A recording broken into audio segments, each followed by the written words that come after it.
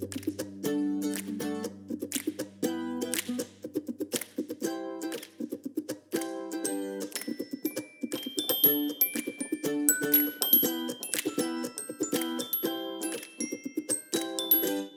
this is Kate. Welcome to Two Pastors Take a Walk and Make podcast. This is Yolando, and as always, we're talking about what is astonishing us, what we're thinking about, and what we are preaching. And once again, I will say it's a lie because we have not taken a walk. We are still on Zoom on church in worship on Sunday, which was on a video on Facebook Live. And somebody in the chat commented and said, this is the 50th Sunday that we have met virtually. And I just like sitting with that's just that forget what I was going to say. That's astonishing. Yeah. And I trust that God is in it. And I trust that we'll be formed in life-giving ways out of this time of separation. And I suppose there's something to be marveling at people still gathering and loving and caring and being a community, even after this level of separation, which thank goodness that I had no idea. I would have lost heart had I known not only that would it be 50 weeks, but it would be longer than 50 weeks. But anyway, all that to say is we're still virtual. We haven't taken a walk, and I mean this not flippantly. The Lord only knows when we will. But the vaccine, we're going to get vaccinated and we'll be walking in no time. Amen. What's astonishing you? Hey, listen, you are astonishing me. Your sermon yesterday was straight fire. I mean, you preached like a woman filled with the Holy Spirit. I listened to your sermon. What was it? It was about, it was near the time to get Matthew ready for bed. So it was probably around 7-ish. And holy cow, you did that thing. Well, thanks, Brad. Your sermon was really, really amazing. And for those who haven't listened to it yet, you need to go listen to it. Kate wrestled with the message of the gospel. She wrestled with what is the gospel in this series on evangelism. And I'm really grateful. You said some very kind things about me and our conversation. But beyond that, the sermon was so good because you do what very few mainline preachers do, in that you critiqued the conservative, evangelical, diminished presentation of the gospel. But at the same time, you did not ignore giving a presentation of the gospel. You gave people, the sermon was a full meal. I remember listening to it and I said to myself, bread of heaven, feed me till I want no more. It was a banquet of delight. You gave history, you gave theology, you gave biblical exposition. You zoomed out to give the grand biblical narrative from Genesis to Revelation. You zoomed in to your text. It was fantastic. But ultimately, even though there were some places where, you and I disagree on some things, even though there were some places where I don't know about that, Kate, you brought it back to the place where I think all Scripture, Jesus-loving Christians can find a home, and that is the proclamation of the kingdom, that Jesus announced the good news of this kingdom, the kingdom of God, the kingdom of heaven. And it's not pie in the sky, by and by when you die. It's not simply me and my soul get right with God. It's about what God is doing for this world that God created and so loved, right? Your sermon was really, really good. And I, like a lot of preachers, we love to hear good preaching, because we're not only preachers, we're connoisseurs of good preaching. I listened to that sermon, and before I went to bed, I said to myself, I need to hear that again. It was so Yeah. good, so rich, so fantastic. And it's not just to, you know, blow up your ego. It really was good. It really was good. Well, I mean, that means a lot to me. I do feel like well, it was interesting in the week, during the week, I had a call with a friend of mine who lives in Washington, D.C., and she worships with us virtually. And it was really funny. She's been listening to this evangelism sermon, and she's like, I don't mean to tell you how to do your job, but like sometimes when I listen to you preach, I hear you say like, well, it's not this, or it's not that, or if you think that way, you're missing it.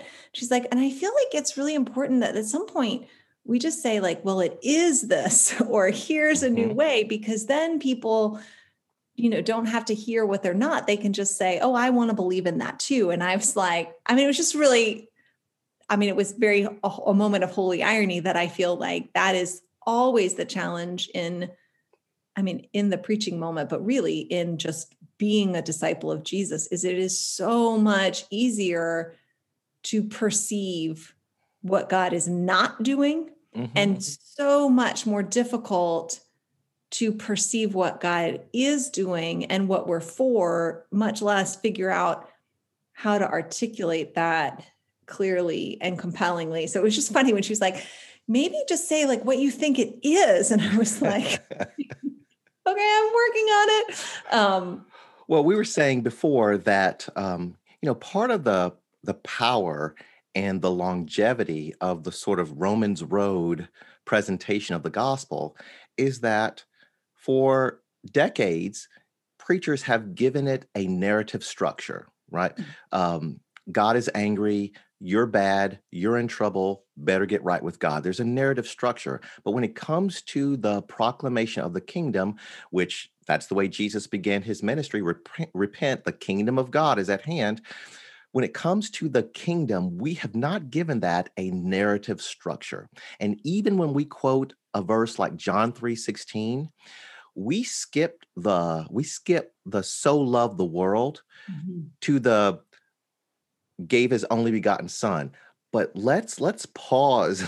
Let's soak in that God so loved the world. The gospel is about what God is doing in and for creation, this world. Well, and even the part that we do focus on, the like, whoever believes in him will have everlasting life. And I think like we have reduced believing to almost entirely an intellectual assent. Mhm. And that's it. Like that's what believing means. You will say out loud, I believe that Jesus is the Son of God, and I believe that he will forgive me. I confess my sins and my unworthiness, and I ask him for forgiveness and righteousness. And for so long, the loudest voices in the church have said, that's what believing means. That's it. If you Mhm. do that, and if you think that, and if you feel in your heart that it's true, then you have met the requirement. You believe in Jesus, and now, boogie on, like you'll be fine. And Well, in the first century, when the Apostle Paul was traveling from city to city, synagogue to synagogue, they had a narrative structure from the Old Testament about what God was doing to redeem the world. And so the apostle could say, and you know this Messiah that the prophets have been talking about? You know Genesis 3 when God said the seed of woman will crush the serpent's head? Well, Jesus, the crucified Jesus is the one, right? They had that narrative structure. We don't. And so right. simply to go to believe, then that is about intellect, but just Well, believe. and even beyond that, when we talk about believing that Jesus is the Messiah, and I think people do have gotten that Jesus is the Savior, and God has done something definitive that has changed, the course of at least individual humans' destiny. I don't think a lot of people have really believed that what God has done definitively in Jesus has changed the destiny of creation, right? Like, I don't think people make that Yes. connection at all. But even that, if you're going to say believe, and then you go like, okay, but shouldn't part of believing be that when Jesus is walking around and teaching and saying, not like that, like this, then part of believing in Jesus is not just saying, I identify him as the Messiah. It's believing that when he says, return evil for evil, turn the other cheek, let no one, let whatever, and I'm mixing up Paul with Jesus, but there's some of these alternative ways of walking through the world. Part of believing in Jesus is saying, I can't save the world, but I can, to the best of my human ability, adopt this posture of, so that what seems rational, which is be on the side of the people who have the power to kill you. But if I believe in Jesus, then all of a sudden I'm on the side of the person who was crucified. And I'm now all of a sudden believing in Jesus means saying righteousness doesn't stand with the person who makes the law and can punish, but righteousness often is expressed in the lives of those who are being crushed by the empire, right? Like, I just think it's funny that we've said believing in Jesus only means putting Jesus in this theological category, whatever it means to you, but you can ignore everything that he said about, being, ministering to him when he was naked or hungry or in prison. Don't worry about that. Sermon on the Mount doesn't make sense, not applicable. That's for super saints, not for you. You don't believe in that. You don't need to worry about what that means. And all of these ways about how you interact with conflict and how you forgive and how you don't need to believe in any of that. Just proclaim Jesus as your savior, and then you believe and you're done. And it's just such you use the perfect word. It's such a reduction of the gospel, which, like every lie, part of its power is it's not completely untrue. That's right. Yeah. Just, honestly, it's an idol. It's an idolatrous reduction of who God is in Jesus. And I don't know, but I what I realized after just really wrestling with that this week is, I really like Eugene Peterson. He's not my NT Wright or anything. I was going to say he's no NT Wright, but okay. Well, I'm just saying, I don't feel about Eugene Peterson the way you feel about NT Wright, but I like Eugene Peterson.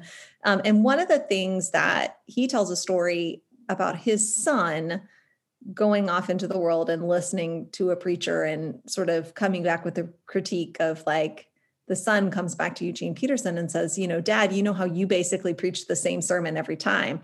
And Peterson was like, low-key offended by that. Like, what are you talking about? I don't preach the same sermon every time. And he's like, no, you do. You use different texts and different words and different, but you say the same thing every time. And then his critique of the other guy is like, he doesn't know what his thing is, right? And I realized, like, for me, this shift of preaching kingdom, and I think you're right, it probably has something to do with the particular era that we are living in. Like, I think that might just need to be my sermon, at least for this season, right? It's just to be able to say, how can we continually expand all of these truths that we're revealing from Scripture, but continue to reframe them in the context of kingdom, not individual salvation, because it's not that we are not individually saved in the context of the kingdom, but it is just so important to expand how we see the world. Because if it's just about individual salvation, that means for a lot of people that anything else goes. Correct. Because, right, until you get to the great by and by. And one of the things that I admire, I'm humbled and inspired by my slave ancestors is that even without PhDs in theology, they understood that. So even when they were singing about individual salvation, it was about more.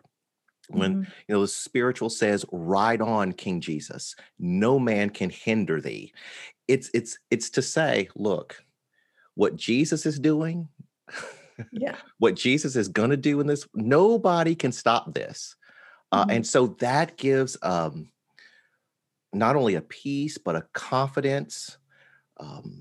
It just puts you in the world in a way that you can trust God to bring about life and good and hope, and not passively wait for that. You can participate in that, knowing that all the seeds that you plant will bear fruit, because no one's going to hinder this kingdom from coming in its Right. fullness, not And even a cross. yeah, and like even though the world, the empire, current world visible systems might say to you, you have no worth, and more importantly, you have no power. That if you're saying like, no, I understand the kingdom, I see it, it's beautiful, I long for it, and I understand that I have power here, and I have freedom here, and I have agency in this kingdom. And that's not going to be recognized by the powers and principalities that are passing away. And so we need to stop expecting it to, or demanding, just demanding a seat at tables that the Lord is turning over, right? And being able to say like, no, what we have is the freedom and power to be disciples of Jesus Christ every day of our lives, and any circumstance that could possibly be thrown up against us, even if it is as extreme as how we will die. Like we have power that cannot be taken away from us. Now we can continue to grasp for power that's not of God, and we may never have that. But when we understand what the kingdom is and what God is doing, then we have freedom and joy to participate in it, not carry it on our backs like a burden that we can't bear. Like I, with love and humility, want to say like, that's what bothers me about the mission statement of the presbytery, because it talks about building the kingdom of God in the 7 counties and beyond. And I want to say like, no, we're not Building it. We are not building it. That's not our role. But are we in it? Yes. Are we, opening ourselves so that the Lord, can build it in and through us? Like, it's just more of that active passivity that. It would be interesting to do a study of the verbs in the New Testament in relation to people and the kingdom, because the only one I can think of is probably proclaim. I don't know if there are You others. announce it. I mean, that's what you send them out to announce it, right? But never to build it. Yeah. And when we get to repent and we get to announce. But I mean, again, like that's this idea of there is a power that we can trust, which is surely not us. Yes. Yeah. So yeah. Anyway, I do feel like it's really helpful to start imagining all the different ways that we can continue to intentionally come back to this language and casting vision, and like really thinking at least at the Grove, of creating a culture where people are used to hearing about like, oh, kingdom. We talk about kingdom a lot here, and really, not defining that as against individual salvation, but to say, I understand my individual salvation within the context of a kingdom, which means even if I am white, the work for dismantling white supremacy, that's God's work, and I want to be a part of it. Even if I don't personally feel like I'm at risk, I understand that won't happen. That's not a part of the kingdom. So I have to be a part of God's work in dismantling that. So I remember, gosh, this was probably 9 months ago. You and I had a conversation about you were in a meeting or you read an article, and someone said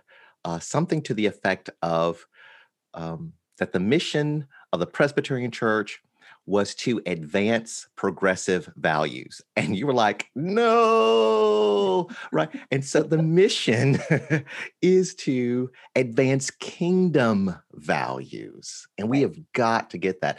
And I wish I could remember his name, but there is a pastor, a scholar from Australia, and he has written a book on understanding the grand narrative of Scripture from Genesis to Revelation in terms of the kingdom. And as a matter of fact, I think it's like 3 volumes, but it's all about the biblical narrative and the story of the kingdom of God. And it is really good and really helpful. But again, your sermon yesterday, wow, listen, okay. If I were not a pastor and I heard that sermon, I'd be like, I'm joining her church. What's That ironic about that is the whole context of my sermon was like, I don't like to talk about Yolando very much at my church because people are going to be like, why am I not at his church? Yeah. So, That was funny. oh gosh. So Well, what is astonishing you? well, so this is just such a strange season, and I I don't. thought you were going to say my sermon astonished me because no, I'm just kidding. I'm kidding. I'm kidding. You don't have ego like that. No, I do have an ego like that. I just try to lie about it. I this is a weird season. Obviously, it's a weird season for everyone in the world at the same time, which is unfortunate. But I find myself just craving things that I normally don't crave, and not finding meaning and in places that I normally do. So it's just a weird thing. And I mean, it's a pandemic thing. And I know also it also must be a grief thing, but it's just so weird because everything's weird. So I am astonished that last week I ended up going on a 22-hour mostly silent prayer retreat, which I mean, it's just funny to anyone who knows me. Like that's just not, it is not normally the way that I'm not wired that way. I don't like being alone inside my head, and I don't,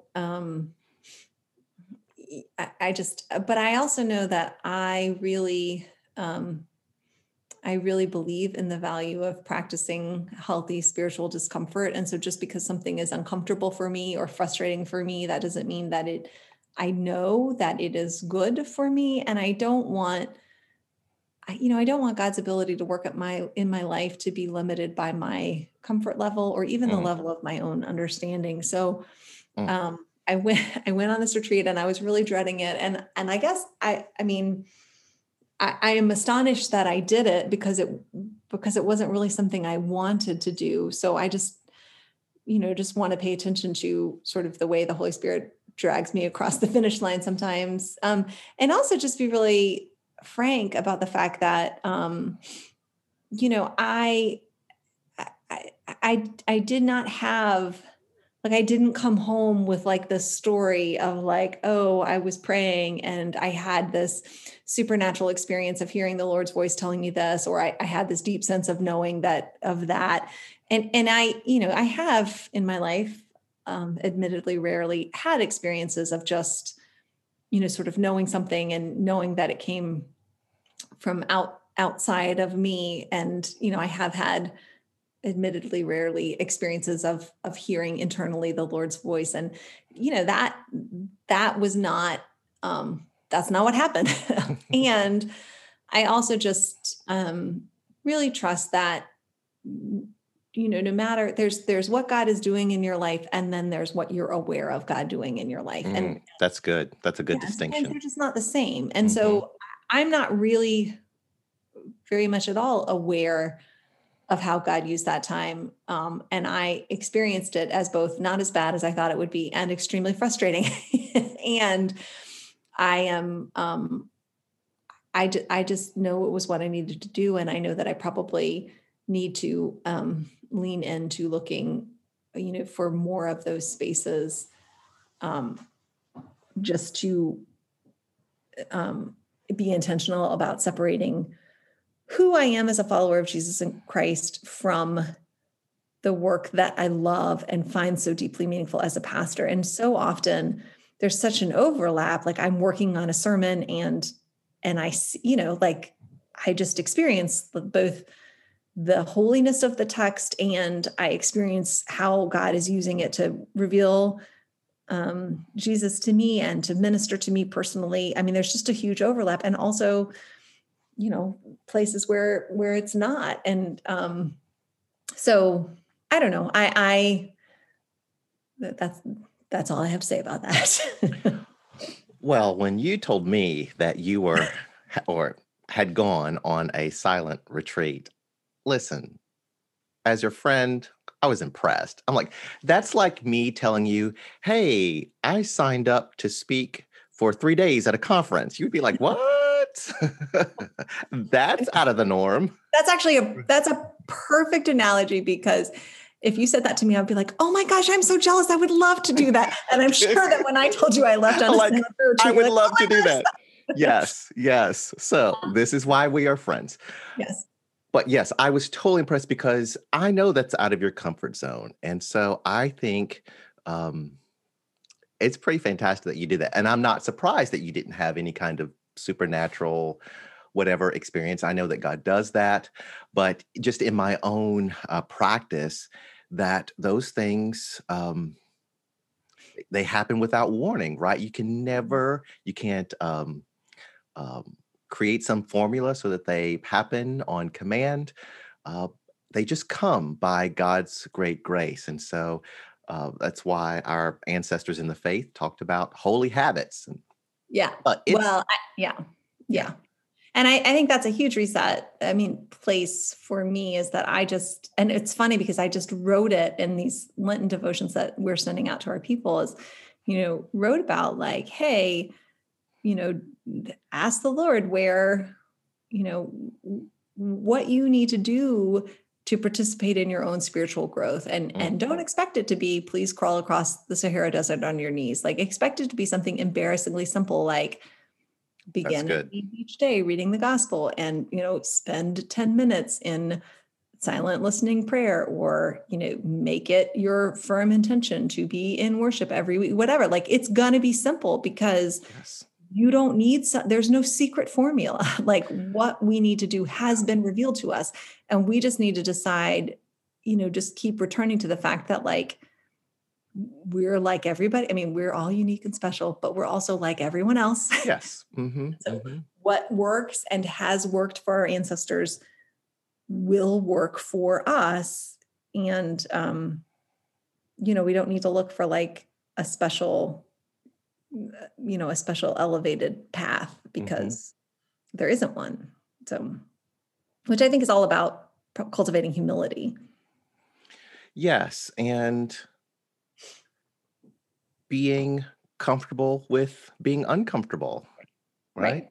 If Right. Jesus was baptized and then the Spirit led him into the wilderness, we ought to be ready to be led by the Holy Spirit into the wilderness. Well, and definitely, I think the story of Jesus's baptism is such a helpful touchstone for us to just sort of realize, like, I think there are sometimes that pride really is a sin that leads us astray, and we start feeling like, oh, I have freedom in the Lord, and I don't need to do this or that, and I don't belong to a religion, and I don't participate in dead rituals, and then all of a sudden, we're just sort of drifting and being formed by whatever is happening to us, instead of our intentional places where we reorient ourselves towards God. And if Jesus the Christ participated in the sacrament of baptism and did not consider himself above it or beyond it or unnecessary, then we don't need to have like a spirit of slavery or fear or earning, but we can continually understand that we can humble ourselves and come back to doing the practices, and the holy habits are just a great way. Yeah, because I even consider doing this podcast with you a holy habit, right? Because in my natural wiring, I keep to myself. I don't share much. Someone I remember when I was in CPE, there was this guy was studying for the Roman Catholic priesthood, but he was also an architect, and he drew houses depicting the personalities of each person in the group. And so when he drew a house that was my personality, it was not facing the street. You saw the side of the house, and there was a huge fence in the backyard that covered up something that was happening. And everyone was like, what is this? And he said, Yolando, he's got stuff going on in the backyard, but he doesn't really let people see what's going on with him. That's so And funny. totally accurate. And Yeah. so this podcast where, we get on and we talk, we share what's astonishing you. What are you thinking about? There's the introvert in me at times goes, oh, we got to do this again. But it is good for my soul to do Yeah. this. Well, that's funny that just reminds me, when I was my undergraduate, I was a music major, a bad one. But I was in the School of Music with really fantastic musicians. And one of them is a musician and a composer, and his name is Joe Brent. And I was in another course with him, and he wrote music for everyone who was in our seminar. And so he, at one point, came and he was like, I wrote this piece of music and it's about you. And it's so fast, I can't play it. I was like, accurate. That's the funniest thing I've heard in a good while. That's good. Wow. Yeah. What are you thinking about? Well, I'm thinking about a lot of things, and we can get to them in future podcasts. I'm thinking about violence against Asian Americans. I'm thinking about the the reality that we've come to this place in the pandemic where my wife is actually asking me to consider giving her a haircut, which is amazing. I just let that. Don't fall for it. I mean, would you let Colin cut your hair? I don't know. No. But yeah, she said, well, you've cut Matthew's hair, and so maybe you could cut my hair. I'm like, really? Seriously? Okay. This is not the first time, and it will not be the last time that I have acknowledged that Han is a better woman than I am. Yeah, it's pretty amazing. It's pretty amazing. Yeah. Well, what I'm thinking about today is the death of Rush Limbaugh, and you and I talked a little bit about it. We mentioned it last week after the podcast, and I remember in my 20s listening to his radio show when I was in college, seminary, because often I had these long trips, 7 hours from Louisville to Memphis to get home. And so I would tune into his radio show, and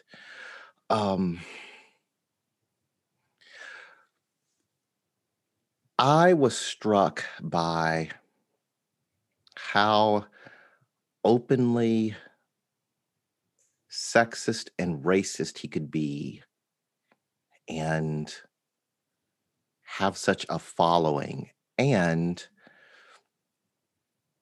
how his humor kept people listening.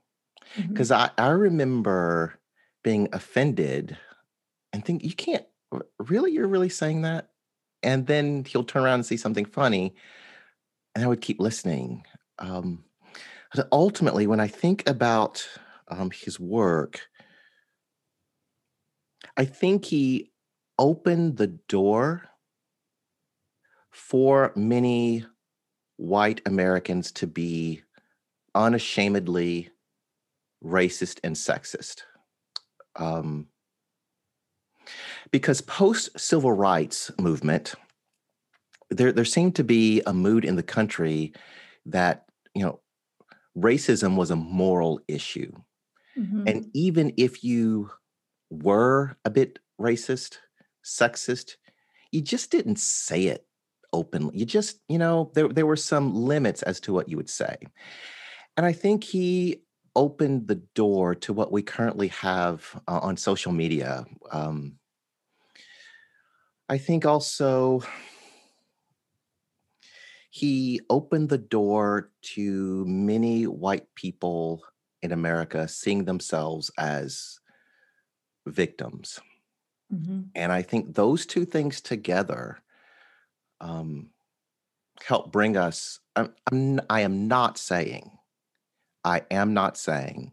for a third time, I am not saying that he is totally responsible, but I think he's contributed to the current culture. And I will give him as a talk show host, incredible storytelling ability, a great ability to take complex issues, boil them down, make them simple so that people could put them in the back pocket, walk away, and talk about it at the dinner table or at a dinner party or wherever. And I remember being a listener thinking, this guy has an incredible way of connecting with people over radio. My perspective is that it just wasn't used for good. Yeah. I mean, I guess I think a lot of things. I did not listen to Rush Limbaugh, but people in my family did. And I do think that, part of the appeal is obviously he was very good at what he did.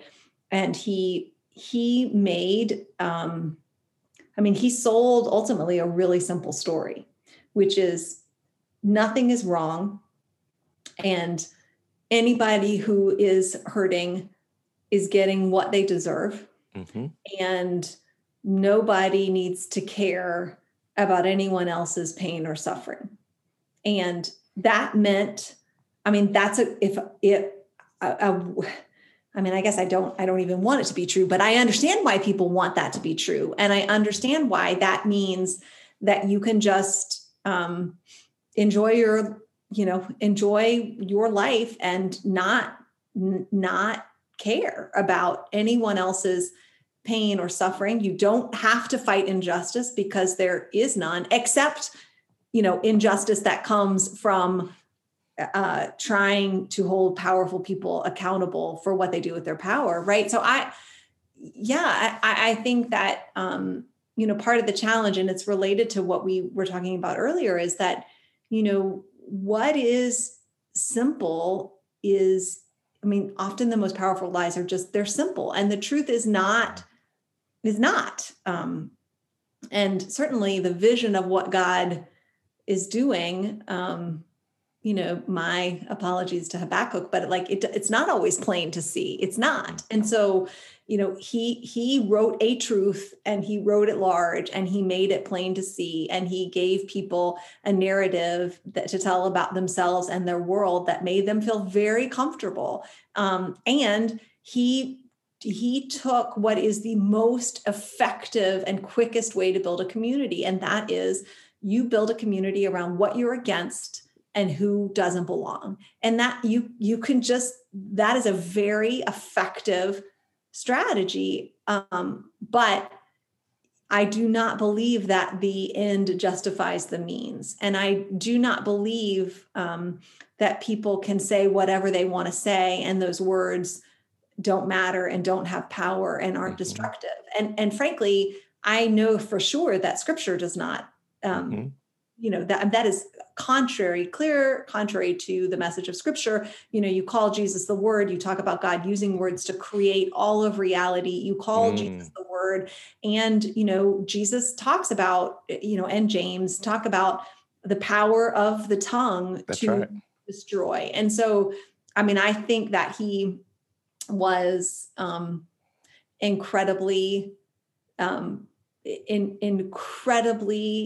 captive to the spiritual powers of wickedness and darkness in high places. And I think that he was used by them. And I also really want to hold myself accountable for walking in my values of what I do believe in. And so he is not my enemy. And I think part of the posture of a person watching is we would never celebrate his death, especially not his death from a disease. And we would never make peace with what he did and what he spoke into the world. Like, I can't contextualize it in such a way that I can celebrate it. I can't celebrate what he stood for. And he made it very clear what he stood for.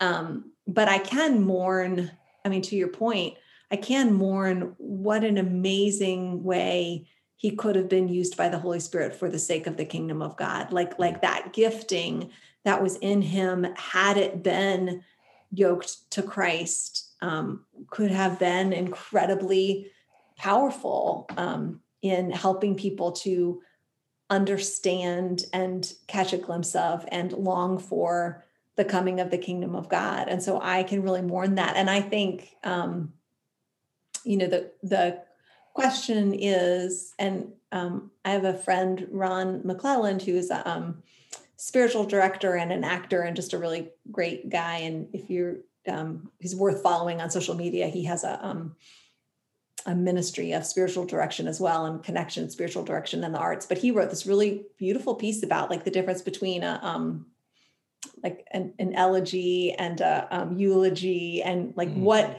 I think a lot of times as Christians, we have a real sense that it's not our job to speak ill of anyone, much less someone who has died. And it's never right for us to celebrate loss of life, or even to gleefully anticipate someone suffering, even what we might believe is, God's justice. That's not our word. But so I think sometimes we feel like, oh, well, we need to say something good about this person because they've died. And I mean, I do not think that we are ever supposed to name, call evil good, even if it comes out of a sense of wanting to honor life and love life. I think I think we need to say something, but it doesn't need to denigrate him, but it does need to say, like, in my opinion, he spent his life on the wrong side. And he was very powerful and very effective, but ultimately, I think for the wrong end. And I think all day long, if we have to choose between being wealthy and being powerful and being influencers, but in ways that defy the way of Christ, then, I mean, obviously the gospel is you choose weakness, you choose poverty, you choose ridicule, you choose the narrow way that the world despises, because that is the way of the kingdom. And he did not choose that. He was celebrated by the world. And that, I'm sad. I'm sad at what I see as his continued influence on the lives and the thinking of people I love. And it makes me even more determined to use every platform that we have to preach, not against him, but to preach the other kingdom. Yes, I was about to go back to values of the kingdom, and you beat me to it. Yes. It is what I walk away from his story thinking about the power of speech, the power of words, that your words really do matter. And for someone who is an introvert who would rather hold things in, it is a call to speak more, because it matters. But I think you're exactly right to say a simple story that we don't dare tell is, oh, this guy was somehow extra special, powerful, extra special, evil, extra special anything. And now something has shifted because he has gone. Like he is responsible for his own speech, but he is not responsible for the way that others celebrated it and elevated it. And, so and I feel about him much in the same way that I feel about President Trump, that, he is not he did not create the response that he generated. And so it is not as simple to demonize either of those individual men. It's important to say, these are the actions and the words that are anti-Christ, but Jesus is for both of these humans created in the image of God, and we need to be for them as well. But that involves telling some truths that I'm sure obviously neither of them would appreciate. But loving someone does not mean saying that everything they do is okay. So, yes. Oh. Yeah, well, that's right. I mean, that was what I was going to talk about too, because you reminded me that I said we needed to talk about it at the end of the last podcast. And I was last week just really celebrated with seeing Christians struggle on both sides of the culture war, which has definitely invaded the church, struggle how to acknowledge this man's death. And either, it seems to be people saying essentially like, ding dong, the witch is dead, not appropriate, or here is this great man. And, so going back to our conversation about the kingdom, for me, he is, you remember, what is that politician's name from 60s? Bull Connor said it gave the segregation now, segregation tomorrow, segregation forever speech. Birmingham, Alabama, I think director of public safety or something like that was his title. In some way, Limbaugh is that guy, but with a sense of humor, much more likable. Yeah. And for me as an African American, I can not be alarmed at either one because I know the kingdom is bigger. I don't celebrate their deaths because the kingdom will catch in its net people that I personally think aren't worthy. Mhm. Um, I'm sure my showing up there, someone's going to say, "Wait, Hinton is in the kingdom Yeah. too." Yeah. And so I can walk in as best as I can kingdom values and to seek to live them out, to stand for them, knowing that nations rise and fall, people rise and fall, and that's a doing that's bigger than me. I don't have I'm neither afraid of those kind of people, nor do I feel a need to celebrate their deaths because something else is bigger. Something bigger is happening beyond their births and deaths in the world. Well, and I mean, personally, as a raging extrovert who would love to have a daily radio show where people listen to me say what I thought for 3 hours a day and told me it was wonderful, like I can just really appreciate the seduction of getting this platform and then Mm, so clearly understanding what you need to do to get more and more affirmation and more feedback. And I mean, I have not done a study, nor do I want to, of sort of how his rhetoric might have shifted over time. But I imagine, like everything else in the world, what was scandalous 25 years ago is not anymore. So it just has to keep getting elevated, elevated, elevated. And I think, you know, the thing that's hard is, Jesus was earnest, and we are called to be an earnest people, and earnesty is not celebrated in our culture. And so to be able to say, and I'm not, I'm guilty of saying, using flippant speech to make a point, which I think Jesus did also. But, we live in a culture where it's just sort of like, oh, I can say whatever I want. And if that offends you, you're too sensitive.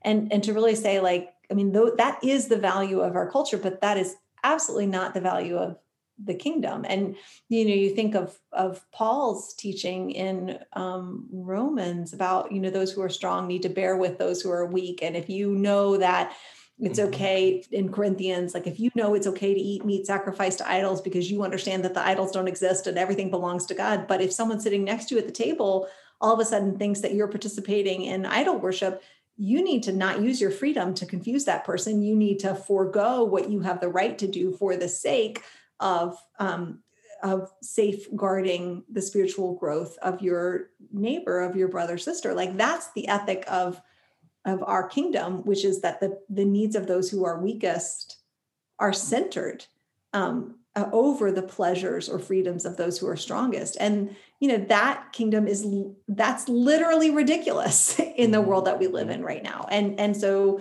Rush Limbaugh and people like him mocked it, and it's hard to endure being mocked, and yet Jesus clearly did it, right? I mean, Jesus allowed himself to be mocked mm. by the powerful people and culture, and even mocked by the people that he came to serve. And he did not allow that to deter him from speaking truth in a world that did not recognize him. If you are rejecting political correctness, then I think it's hard to walk in love. Because if I love you, if I care about you, I'm going to be concerned about how my speech affects you. Right. I mean, I want to reject the whole term of political correctness because political correctness is a term that people have come up with to say that caring about the suffering of other people is a sucker's game. Exactly. So Yes. I'm not being politically correct, which means I'm going to say whatever I want to say, and I really don't care how it hurts you. You can call that political correctness, and you can celebrate that if you want to, but that is anti-gospel. Those are anti-gospel values. When we were specifically told to guard our tongues and to watch our speech, and we're specifically told that our words either build up or tear down, and that out of the heart the mouth speaks. So, if you are proudly boasting about not being politically correct, then you are allowing the empire culture to define the terms. But basically, what you're saying is, I am indifferent to whether or not my words cause people pain. In fact, I kind of like it. I kind of like it. Have the power to hurt someone. And absolutely, you can think that, but it is not the gospel. So anyway, and, Jesus often said things that offended people, but never for the purpose of offending people. And when Jesus's words caused offense, it was always people who were more powerful. Jesus never punched down. And so much of political correctness is about punching down. And that's good. It is offending someone who is more powerful. Then we don't call it political correctness. Then we call it cancel culture. So cancel culture means you can't ever say something that makes a powerful person feel bad, or else you're canceling them. But if you say something that makes a powerless person suffer more, that is just not being politically correct. And it's just whatever. Done. I'm done talking about what I'm against. Listen, I'm starting to feel this 3-hour radio show thing. I would get so much trouble. Being in conversation with you is such a safeguard for me. It's good. Just anyway. Well, so what are you preaching? I am preaching. The Sunday after oh man, a great sermon can feel pressure. I mean, you should not feel pressure. No, I hear. But I've been there. It's like, last Sunday was whatever. And I will say, I am so grateful for your words. That's nothing feels like a great sermon in pandemic, right? Nothing feels right just because you're not preaching and you don't have that experience of being in community. And the thing that gives so much joy is being able to be a part of the atmosphere in the room, and we're not. Yeah. So that it is not the same kind of experience. But even so, I think there are times when you're preaching a sermon and it just, it feels good to people to hear it. It feels like deep. And then there's other times when you're preaching something that's important, but is a mind shift and just doesn't have the same, it's not a yay, Jesus sermon. And so I think that for me, I appreciate your words. It didn't feel like a great sermon. It felt like one of those, I'm way out over my skis and I'm not sure I can land this. So I really appreciate your words because I think we have to be willing to do that, right? We have to be willing to swing and miss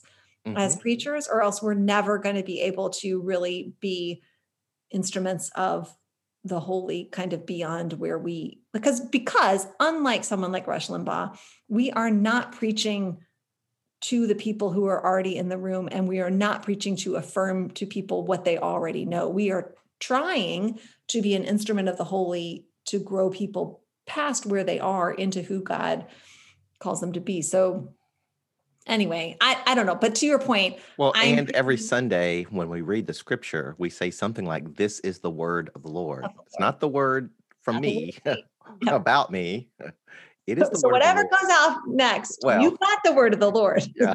So I read a quote once by Martin Luther, who was talking about as believers, if we had this experience where somehow supernaturally we learned that be in this place at this time and you will be able to hear from Jesus. And all of us would be like, oh my gosh, I'll pay what I need to pay to go there. I'll stop. I want to be where I can hear the word of Jesus. And then Martin Luther's and you have a Bible, right? Wow. I know, good. right? It's so good to be able to say Do we need help? Yes. Do we need it to be unpacked for us? Yes. But also, we really believe that scripture is the word of God, and we don't have to swim across an ocean or climb up a mountain. Like, it is right there, and we could access it whenever we wanted. Thank you to the printing press. And we often don't, because we feel like we need something on top of that. Anyway, to answer your question, I am preaching a new sermon series it's called Grudge, and it is about forgiveness, and I haven't planned it out yet. So the first one will be sort of why are we in the forgiveness business? I think, and my core truth will probably come from that passage in Corinthians about, like, we no longer regard anyone from a human point of view. And this idea that if we understand Jesus's messiahship all as about transformation of individuals, which I do, not just that, but I do, then we who understand ourselves to have been transformed, we've been given this ministry of reconciliation. And so what does it mean? Like, what does that mean? And I think partly in the coming weeks, I want to unpack literally, like, how do we do this? But in the first weeks, I think we need to get really serious about, like, this is the business of God. And so if we are, like Anne Lamott says, that she used to joke that she wasn't the kind of Christian who believed in forgiveness. And then she was like, that joke got too painful to make, because I realized, and I think there are a lot of us who, whether it's because of a passion for justice or because of trauma that we have suffered, like, we really think, like, okay, that Jesus is about forgiveness, but I don't have to be. And so I think to really sort of look at that, and it's not about, like, even will you or can you, but can we just see that there's a huge disconnect to feeling like this is not our job. And I should acknowledge, I have a great friend named Catherine Teedy, who is a Lutheran pastor out in Minnesota. And she has created this amazing retreat about forgiveness, where she walks people through the why and the what and the how. And she sent me a lot of her materials. And so everything that I have said already has really come from how she begins to unpack it. And I plan to be very deeply influenced by her all the way through. So none of those were my original thoughts. Well, that's certainly one thing I think that's needed in our day, is learning to forgive. There's so much tension and division and anger and hatred. I just think this is going to be timely once again. Gospel's always on time. But I do think if Jesus people had a real ethic of forgiveness, we would not be so easily lured into the culture war, and I sometimes when we think, like, oh, I believe in forgiveness, and the way I believe in forgiveness is by saying, like, nothing really matters, like everything is equal and everything is the same. Or there's not a problem. Right. There's not really anything to forgive. And I think that is not it. Like, we have to be a people who clearly are growing in our understanding of what the kingdom is and what kingdom culture is and what kingdom values are, and that what the righteousness of God looks like. And also people who can forgive those who are not part of the kingdom. So yes. I'm doing some premarital counseling for a couple out in California. The groom is a member of our congregation, and he's in the military. And one of the things I said to them in our first meeting was that, sometimes couples come to me seeking the secret sauce of marriage. And I just want to tell you, there's really no hocus pocus, but it's really about taking those relationship principles in the Bible, all those one another's, and living those out in the marriage. And one of those is forgiveness. And if you're not walking in forgiveness, it's going to be a rough road. Yeah, right. Because it's easy to really love and celebrate people we don't know that well. And, I mean, and even like in our friendship, like, I just don't know you that well. Like, but I think, like, with our spouses, we just know the not cute parts of them. Yes. easy Yes. to say like, well, because I know the not cute parts of you and I don't have the level of intimacy that would let me know the not cute parts of other people, like, oh, I just picked a bad one and let me go find someone else. And then what you Yes. find is, with Yes. notable exceptions, but like a lot of times people end up leaving their marriages because they've discovered that their partner is actually really fully human. Mm-hmm. Mm-hmm. and then and then what do you know? And that one of the challenges, I think, of early adulthood is to come to terms with your parents' flaws and to be able to forgive their humanness. It's like I remember when I was just starting to have an adult relationship with my parents. It's like, oh, these are just they're real people. yeah, They got great things about them, and they got their shadow side. They're just people. yeah, And but that's work. That's right. work.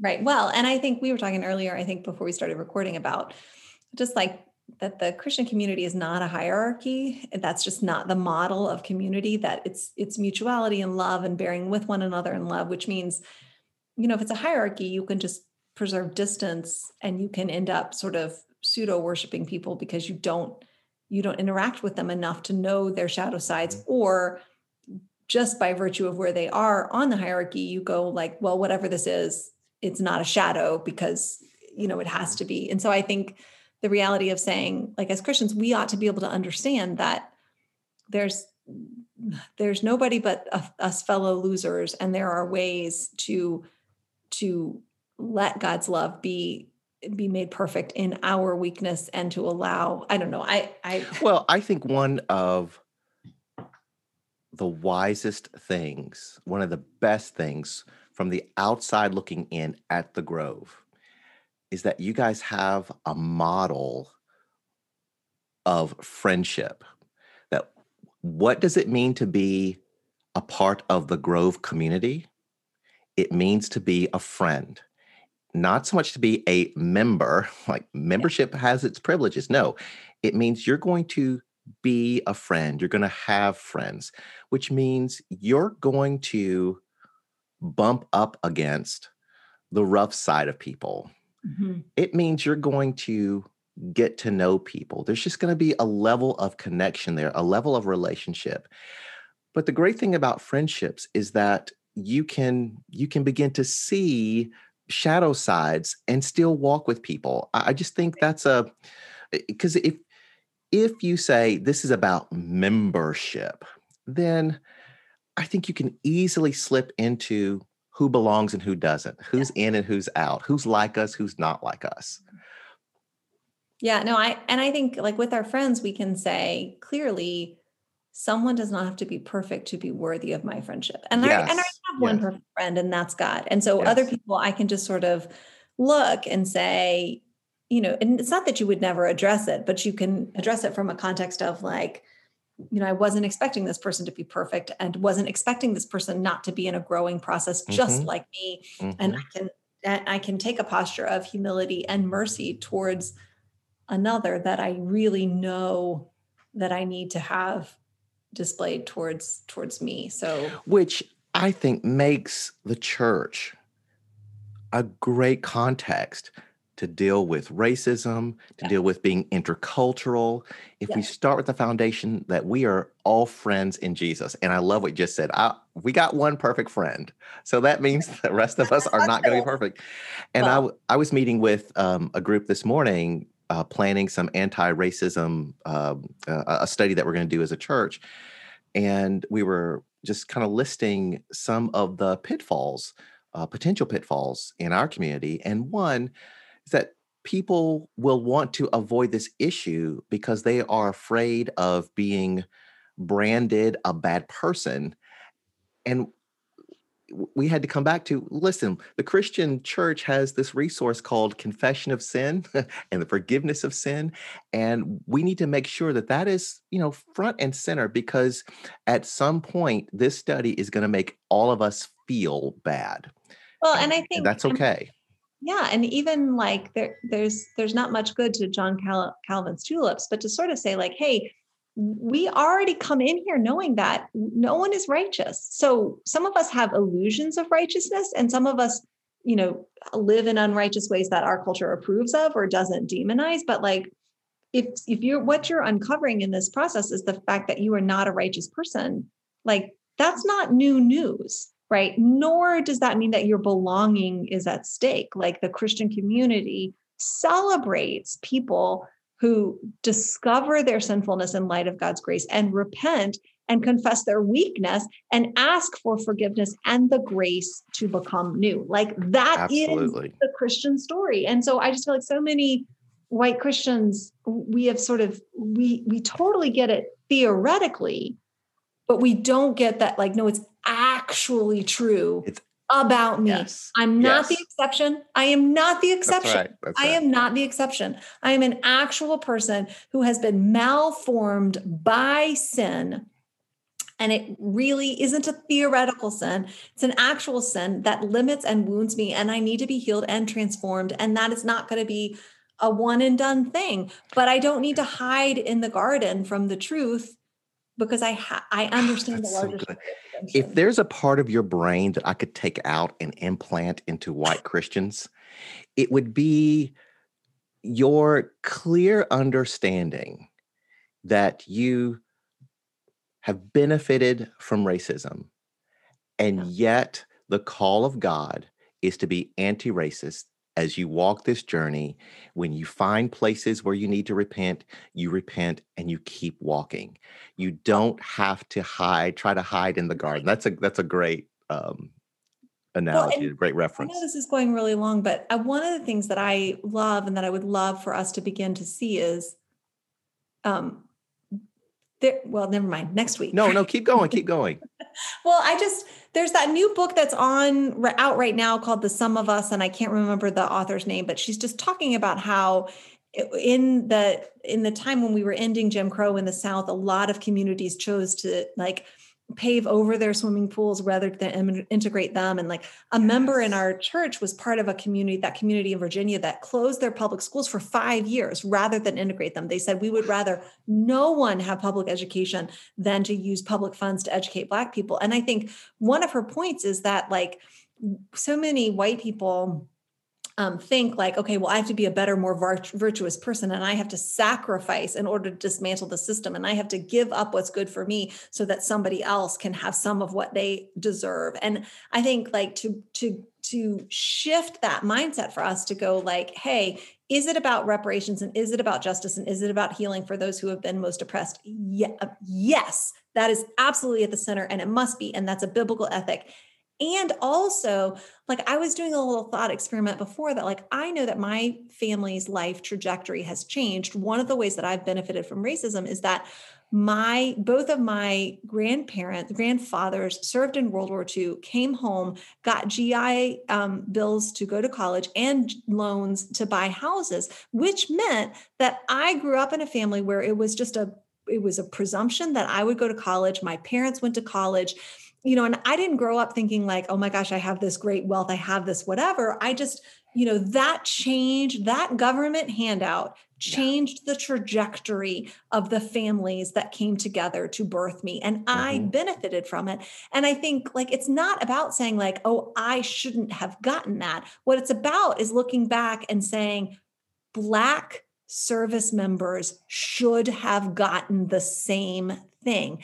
And to say, how much better off would I and my children be if more people in the country had the opportunity to get a loan, to have a stable home, to go to college, to have stable jobs so that they weren't caught in the trauma cycle of poverty and mass incarceration. And all of those things could have been possible had we just decided that to make something good, we didn't need to make it exclusive, right? Like we could have just said, if this is good for some of us, it's good for all of us. And not only would that have changed the lives of people of color, but it would have made life better for white people. And that's let the church say amen. The kingdom of God is better for everyone. All right. Preach, preacher.